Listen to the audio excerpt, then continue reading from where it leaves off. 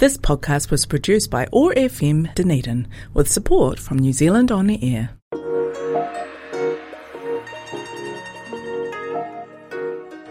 And you're listening to Connecting Cultures Features on RFM.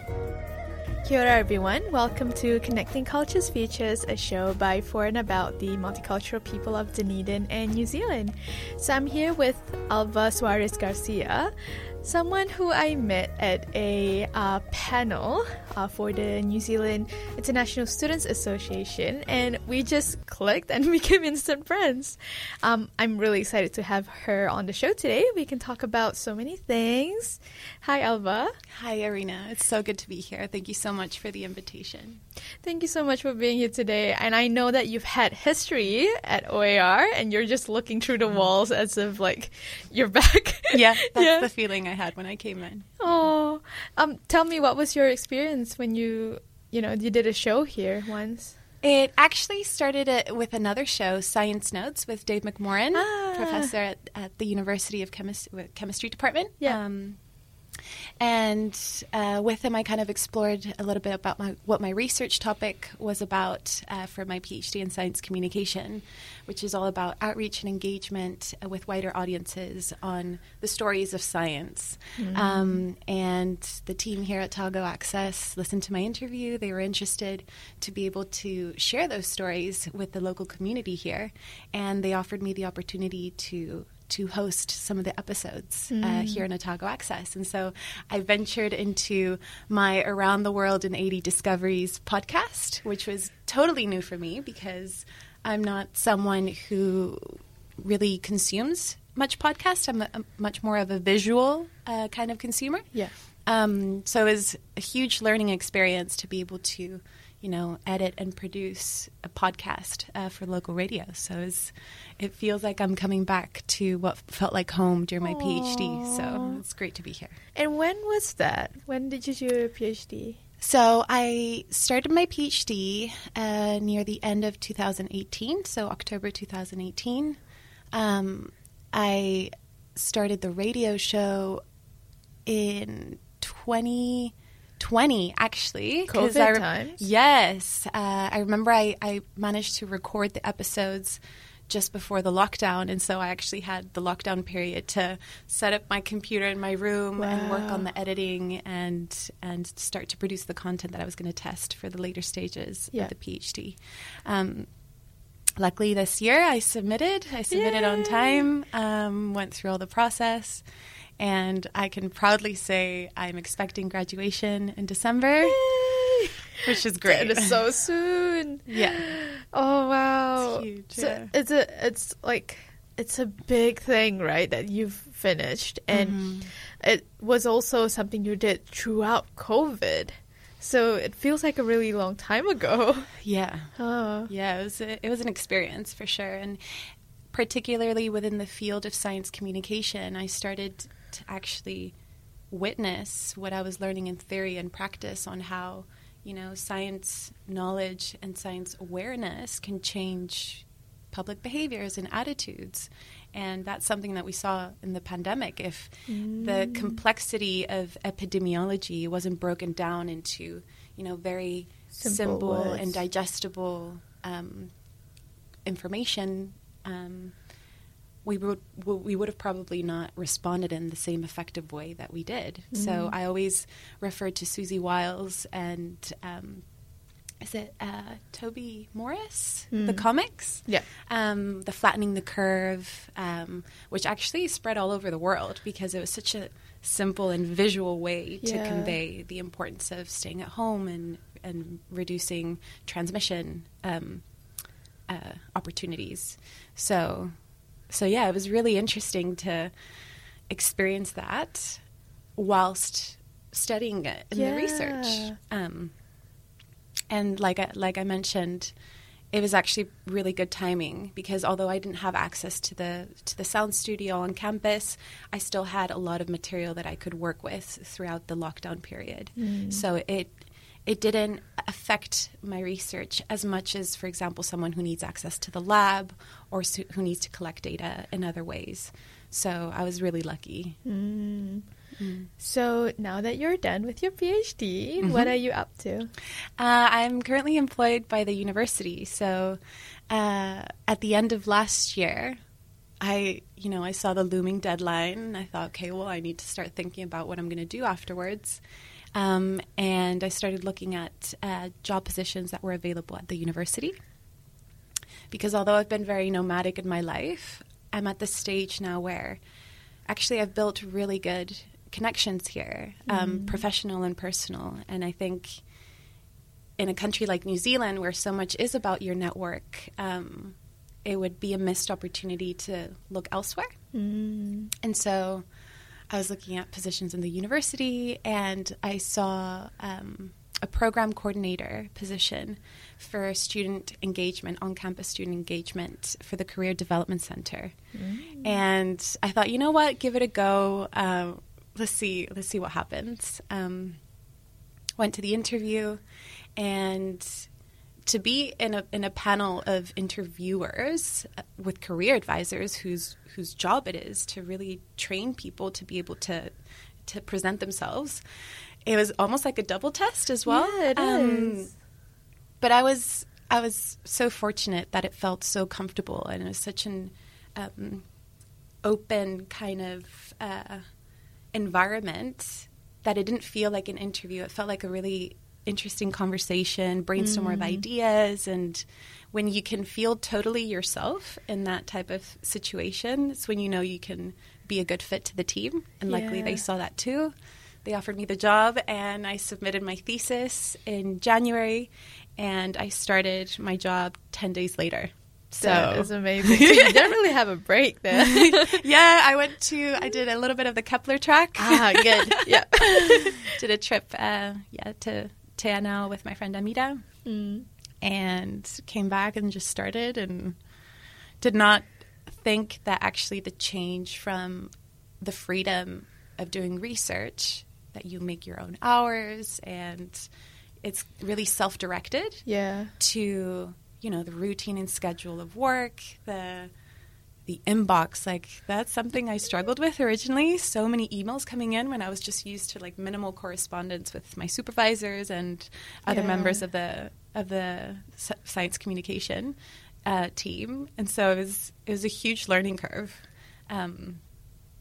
But finally found the reins. I feel so much more confident, and I'm starting to see the value that I can add to the team. Because I think at first it's almost like the imposter syndrome. Yeah.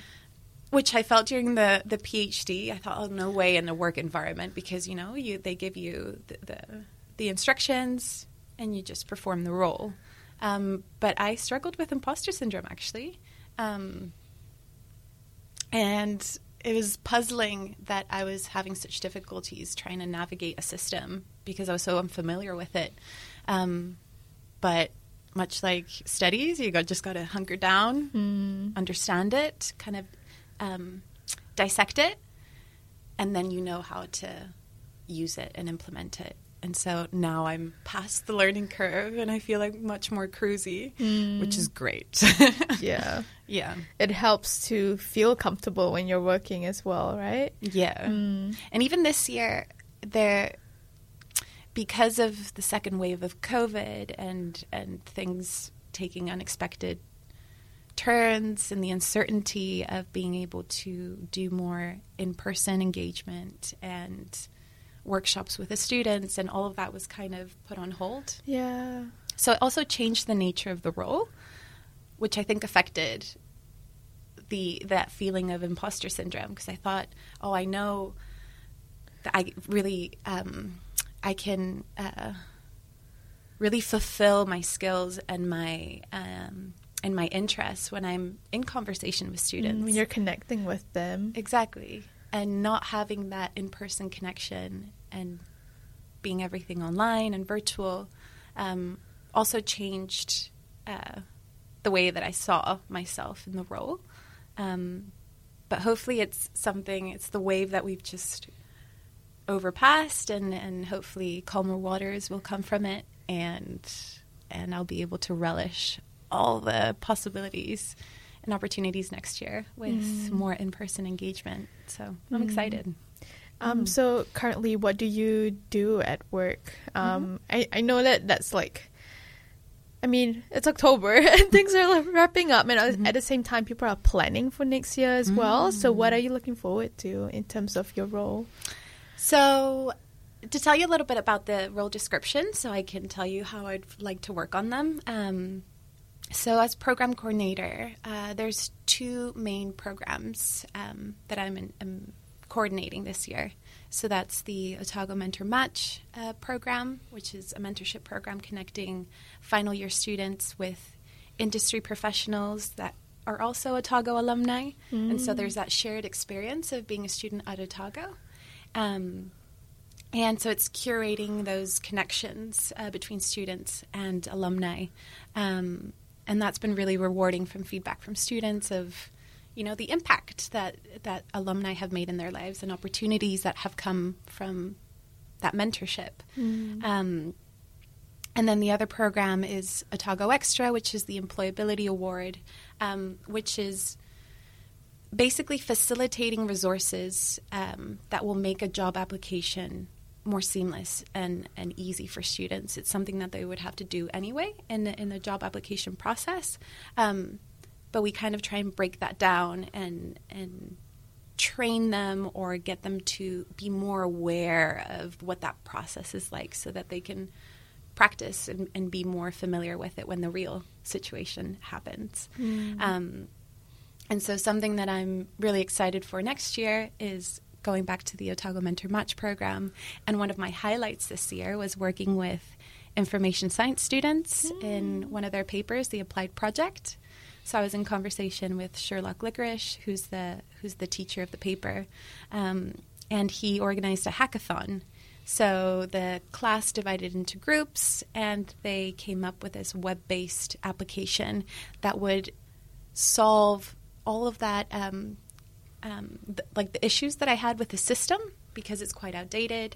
I wanted something that was more user-friendly and more engaging, and that would improve the experience of the participants. And so just last Friday, I went to the final session where the teams presented their solution. I'm currently still demoing what they've come up with. I'm super proud of what they've done. That's amazing. Yeah, and that's definitely been the highlight, because that's the one project that I had that I was in class with the students and having that engagement with them and building the relationship as a client, but also someone that they could relate to as well. Yeah. And so I'm super proud of what they worked on, and I'm really excited to implement their solution next year for participants next year and see how that fares.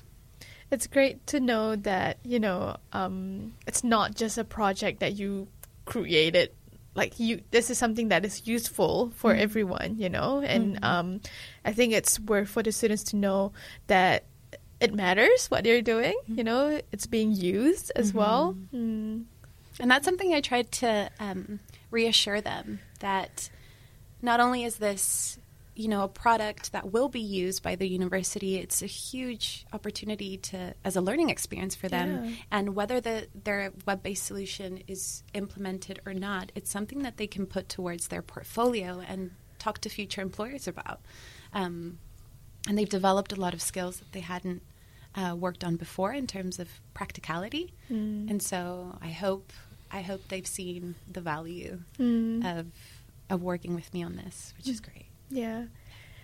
Let's go back in time, because something we have in common is we were both international students, right? And that's how we met at the International Students event. So can you share with me your journey to studying in New Zealand and how that came into place? Back in time. Let's go back the clock. I was living in Barcelona before I was living here in Aotearoa, and I had all the intentions to pursue my PhD in Barcelona. It coincided in time with a pretty important movement, which was the plea to make Catalonia an independent nation. And so there was a lot of protests and a lot of kind of civilian, I don't want to say uprising, but I mean, it was definitely a tense moment of time when I was in Barcelona. And with kind of not conflicts, but, you know, the use of language and knowing Catalan and speaking in Spanish and how that could be received by the members of the public or my peers who I was talking to really made me reflect on whether pursuing a project that was about communication and engagement and outreach, whether that was the right environment to do so, because everything was quite charged, politically speaking. And so I sat with my parents and we thought, okay, well, let's look at options. My dad had suggested the U.S. I, at the time, did not feel comfortable going to the U.S. I did not believe in the presidency at the time, and it just didn't feel like it was the right place for me. And I knew that at some point in my life I needed to experience Aotearoa, maybe as a Lord of the Rings kind of fan. But just that image I had of this just raw beauty, natural beauty, that really beckoned me to this side of the world. And I'd considered Australia as well. Unfortunately, Australia did not facilitate the same things in terms of international student fees. The great thing about New Zealand is at a PhD level, if you agree to complete the entirety of your studies within the country, you can opt for domestic fees, which is like a third of what an international student would be paying.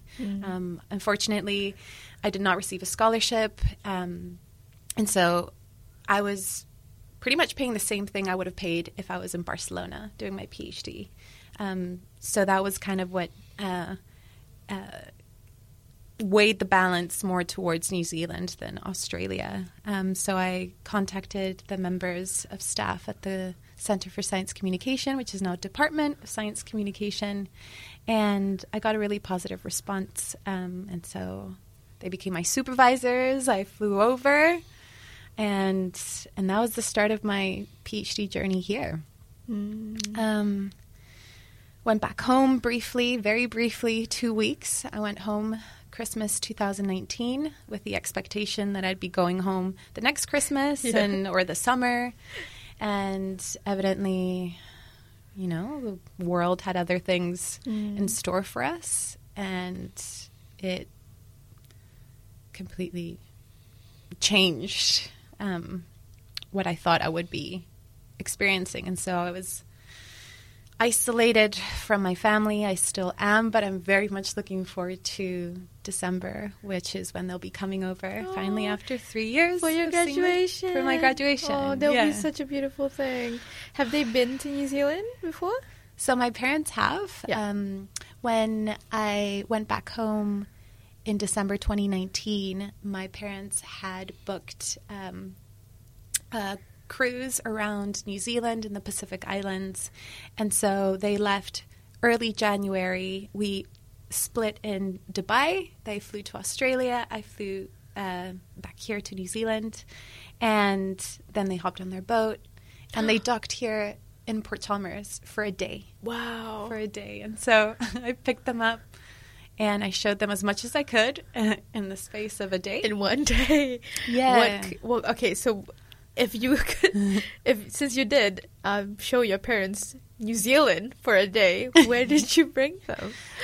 Here, when they came to Dunedin, my parents have seen more of New Zealand than I have. I just want to preface that because they explored all of the North Island and the north of the South Island, which are still unfamiliar for me.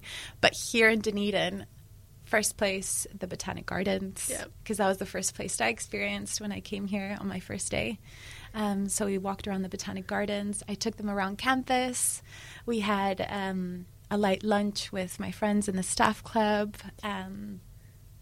We came to City Centre, walked around the Octagon, and then I went to Port Chalmers to have a meal with my parents on the boat,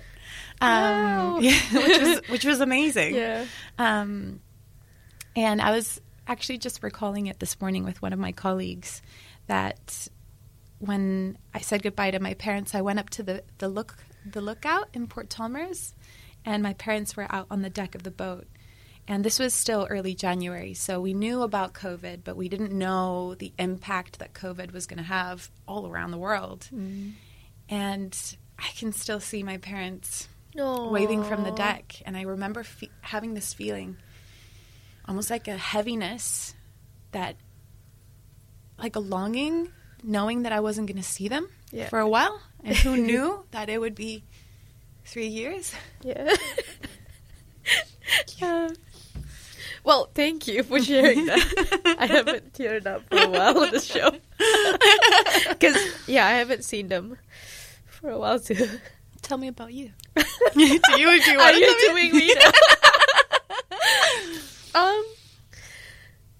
I'm really looking forward to April. Going back to Malaysia soon. Yeah. How long are you going to go for? Hopefully for a good 5 weeks. Because I haven't been back for 5 years. So I think that's 5 weeks, 5 years. I think that's a good trade-off. Yeah.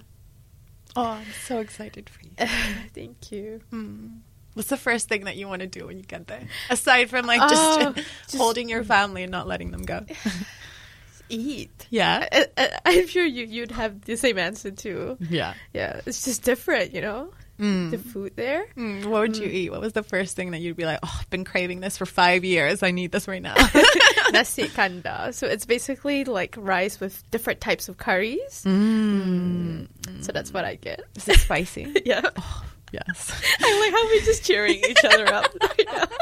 Because did you find that here, that when you ask for a spicy meal, does it reach up to your spice expectations? I have to say extra spicy, and they'd say, "Are you sure?" And I say yes, and it's still not spicy. Yeah.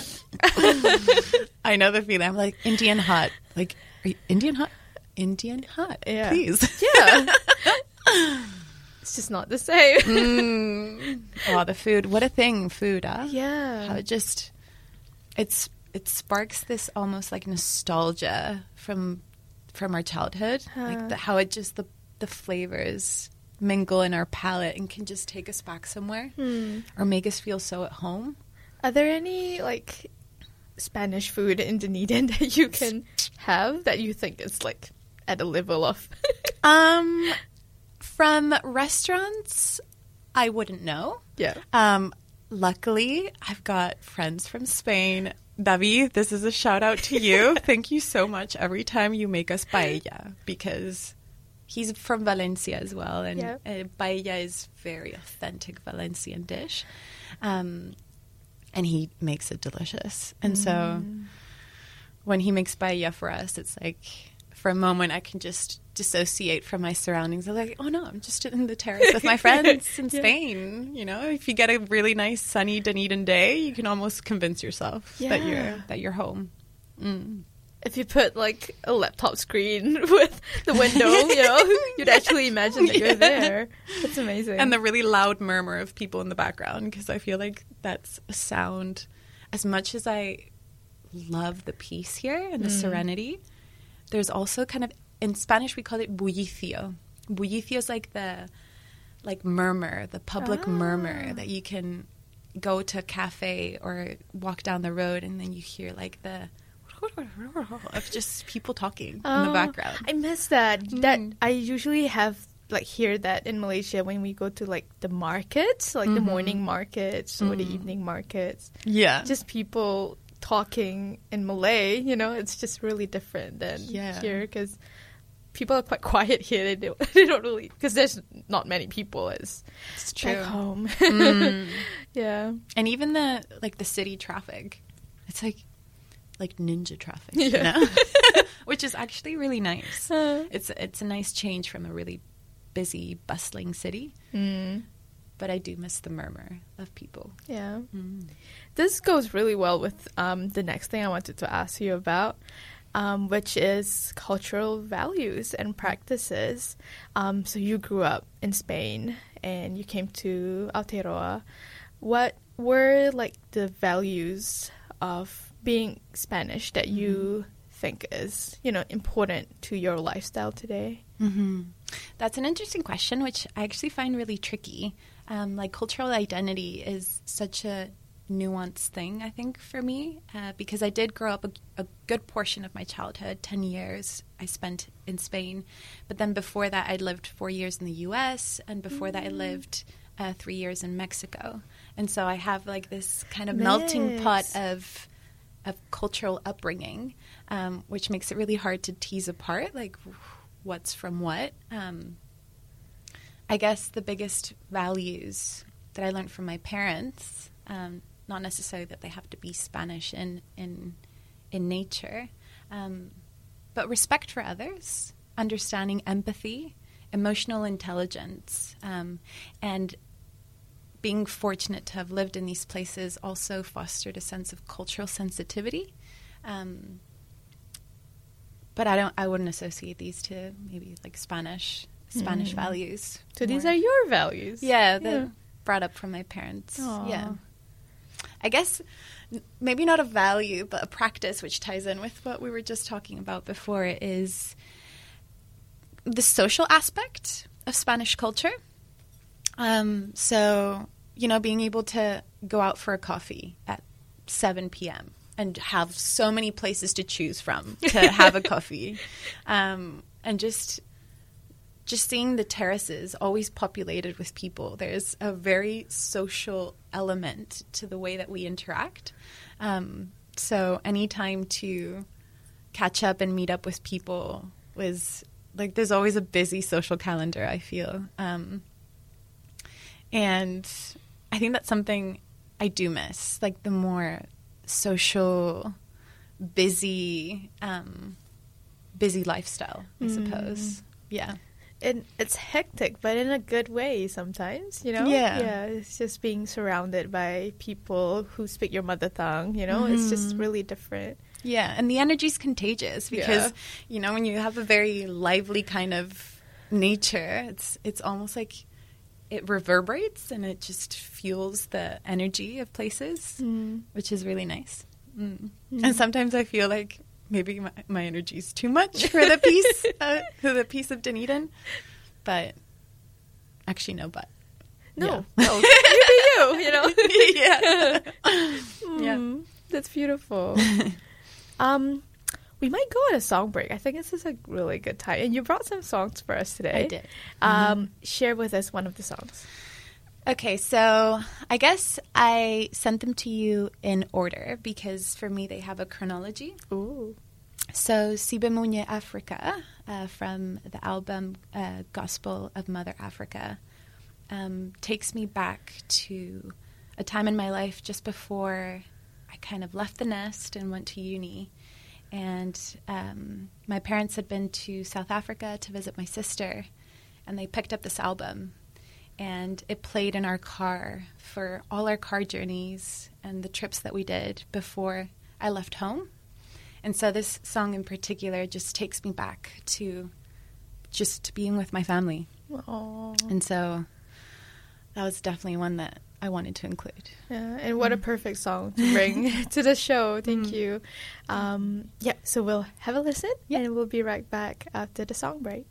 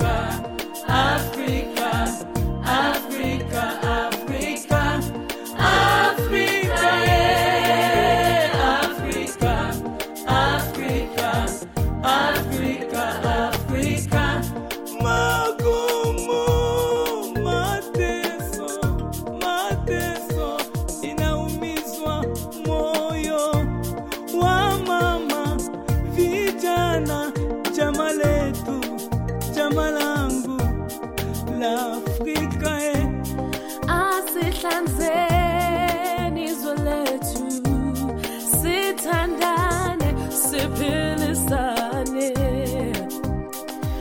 emhlabeni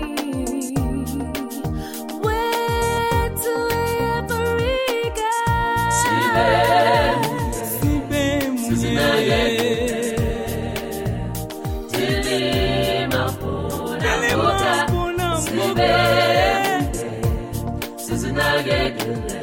Sizinakekele acha tukue moja sibe mama sizinakekele tilima pona mboga sibe sizinakekele no acha tukue moja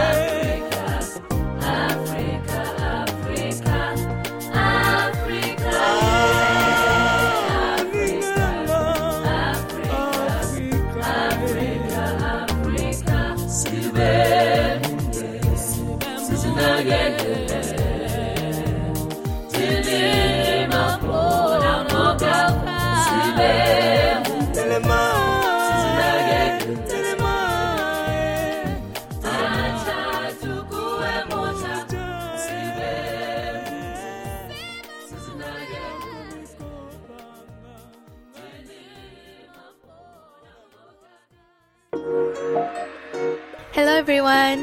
Takaho. Selamat datang. Konnichiwa. Hola. 안녕하세요. Assalamu alaikum. And kia ora. Connecting Cultures Features is a show by and for the beautiful and diverse multicultural people of Dunedin. Join me every Friday noon for Connecting Cultures Features on Otago Access Radio 105.4 FM, podcast on oar.org.nz.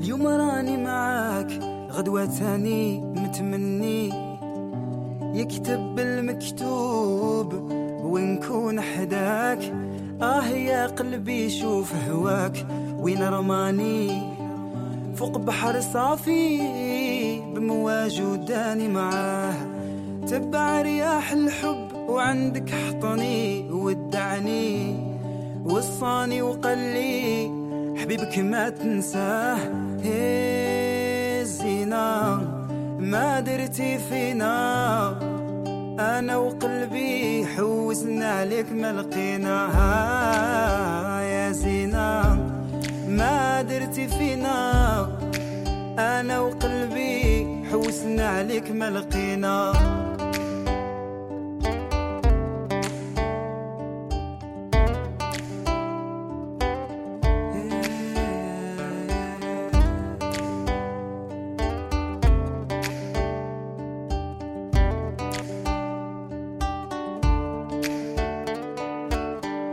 قالوا لي خرجتي في الظلام وعليا سولتي في غياب القمر بعيونك ضويتي قالوا لي عليك نجمة يا نجمة ما بنتي وين كنتي هذا شحال قولي لي علاش هربتي قالوا لي خرجتي في الظلام وعليا سولتي في غياب القمر بعيونك ضويتي قالوا لي عليك نجمة يا نجمة ما بنتي وين كنتي هذا شحال قولي لي علاش هربتي سينا ما درتي فينا أنا وقلبي حوسنا عليك ما لقينا يا سينا ما درتي فينا أنا وقلبي حوسنا عليك ما لقينا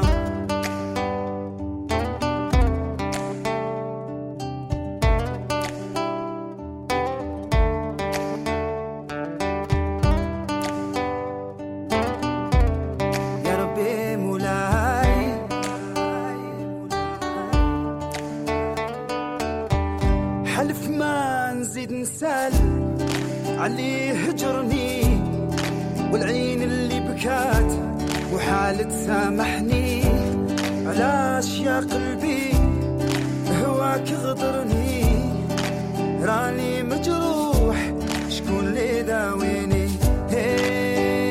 يا رياح ودين غامي اسمعهم الحبيب يعرف حوالي يا سينا فهمي المعاني آمن راه راح وكل مولاه العالي سينا ما درتي فينا أنا وقلبي حوسنا عليك ما لقينا يا سينا ما درتي فينا أنا وقلبي حوسنا عليك ما لقينا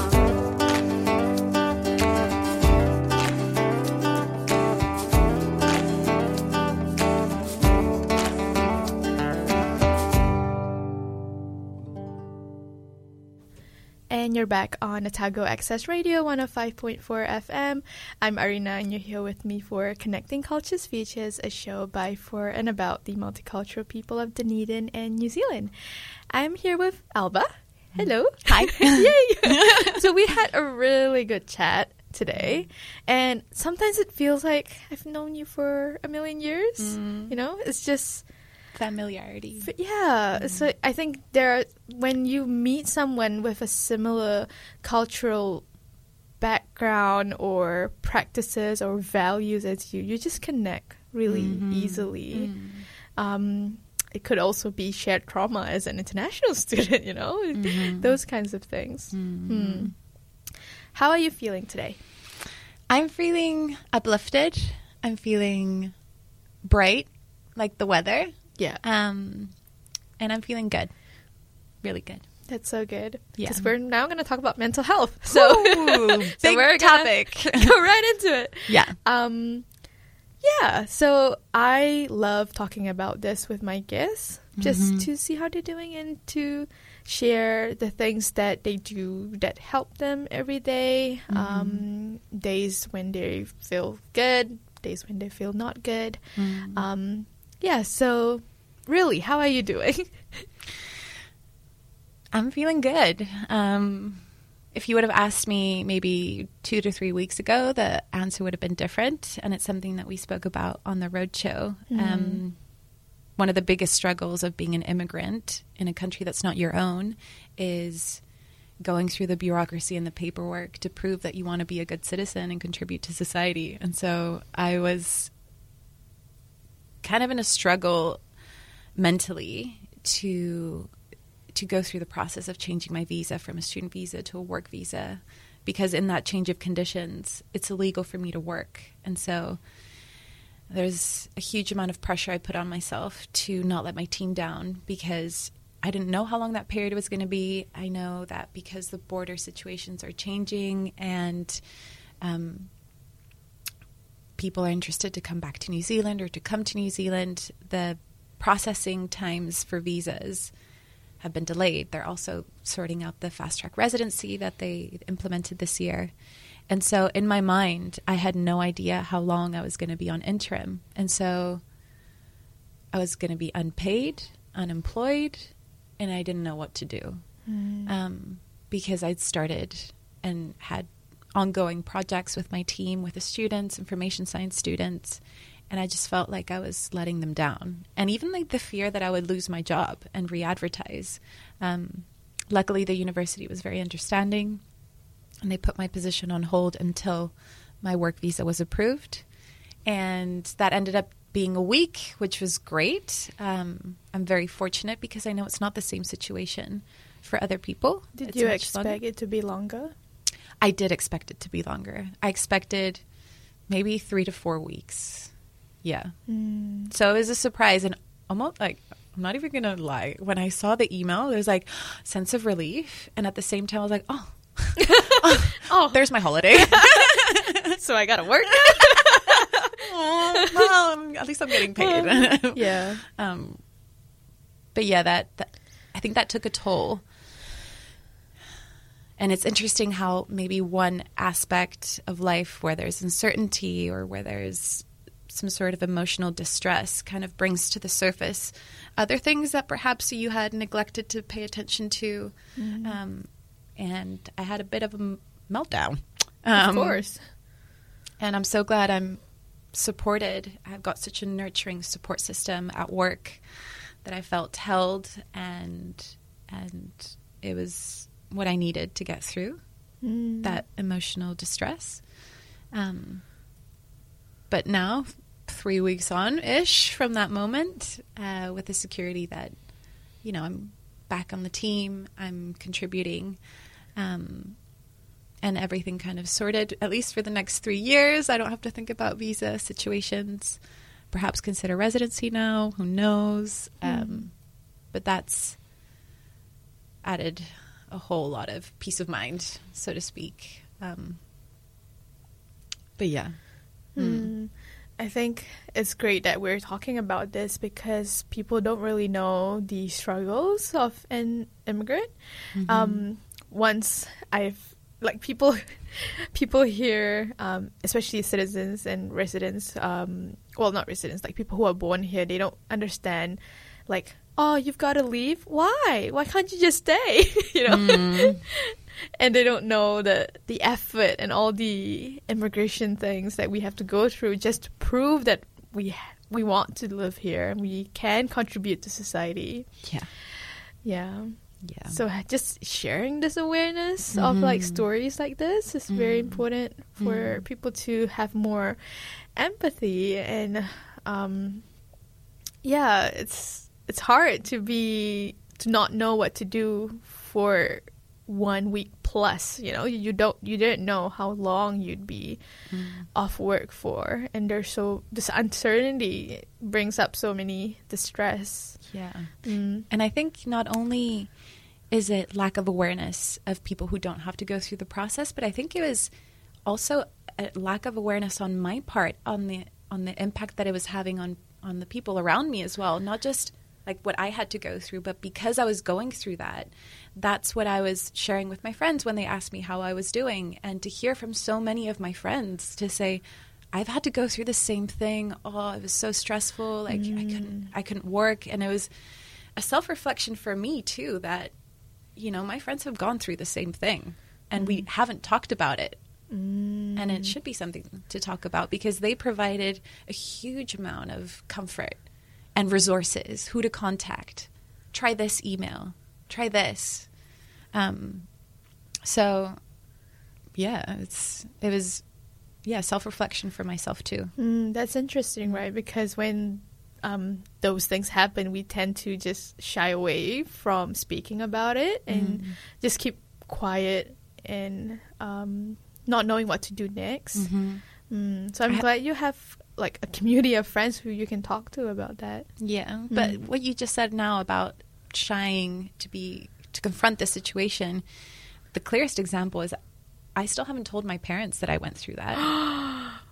Wow. Because from the other side of the world, I didn't want them to worry that I was unemployed and what was I going to do, and I decided to not put them through that stress. Yeah. And luckily now that my work visa is reinstated or received, now it's kind of like a worry that I don't have to pass on to them.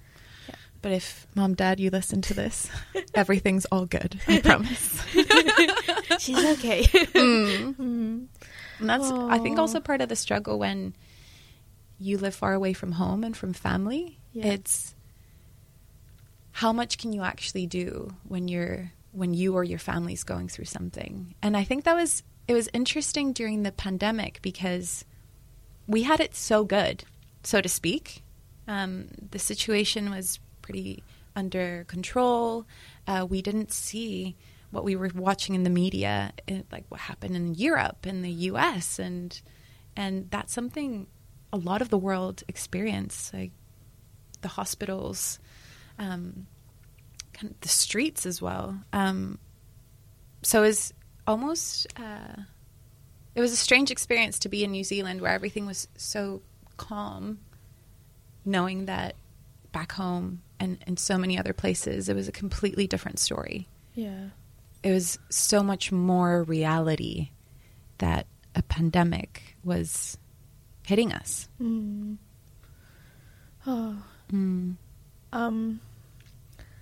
So during the week of uncertainty, what did you do?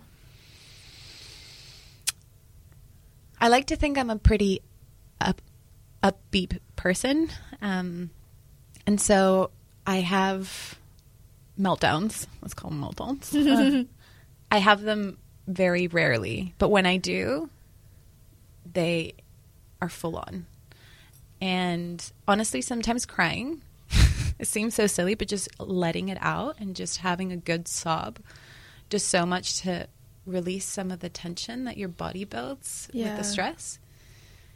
And so that felt great. I'm very lucky because I've got beautiful people in my life who have helped me through thick and thin and who can just completely take my mind off the worries by just being ourselves around each other. I love my friends. I love my housemates.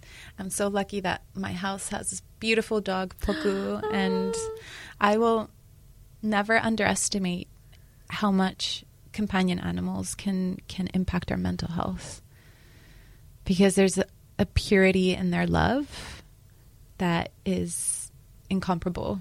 And so coming home and just having a cuddle or going for a walk and just shifting my attention from my inner world to my outer world and his world was medicinal. Yeah.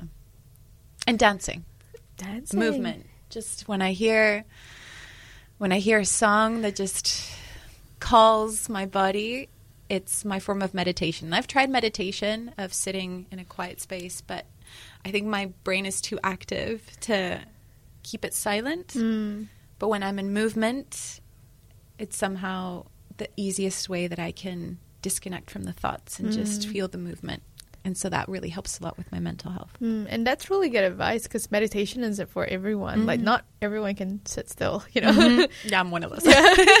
So, like, even though people are advocating for, meditate, you know, the yoga, but if it's not for you, if it doesn't work, then, you know, try something else. Yeah. And the term is called Shinrin Yoku. I don't want to... Forest bathing! Okay. We've got something in common. Yes. Let's talk about that. Yes. Yeah. Forest bathing, love it. Yeah. Taking in the forest or the natural environments through all your senses is also hugely medicinal. Where do you go? To a number of different spots. I love the town belt because I love how kind of rogue it is. I like to take the paths that are not really tread on very frequently. So I like to just meander through the wilderness. Yeah. The town belt, I love. The botanic gardens, I love. And as peculiar as this may sound, I find a lot of peace in cemeteries. And they're normally located in really beautiful places with sceneries for the most ideal resting spots. And with the respect that those places require, I find a lot of peace there. And the wooded areas that fill the space are also quite enchanting. And so I like going to cemeteries and reading my book and just having a moment to myself. And that's a very different perspective, right? Because you don't really hear that a lot, that cemeteries can be peaceful. Yeah. Yeah. And it's definitely caught the attention of a couple of people like, okay, but that's weird. Yeah. But I don't know. I find it really interesting. And and it's an interest that I had when I was younger, to look at the names or the years and kind of imagine what period of history they've gone through. And acknowledge them as well. Yeah. Yeah. And say their names, maybe not out loud, but to myself. It's an important part as well, acknowledgement. That is so beautiful. Alba, thank you so much for today. Thank you. I think you will come back for something else, because I feel like there's so many things we can talk about. I'd love to. But, time. Thank you so much for today. And we'll play some of your songs as well during this show. Really appreciate you being here. And this isn't goodbye. I think we'll definitely still see each other. Said to be continued. Yes, TBC. TBC. Thank you so much, Arena. I really enjoyed this. Thank you for the space to host this conversation and to engage with you again. It's always a pleasure. You take care this week. You too. Thanks for listening to Connecting Cultures Features on RFM.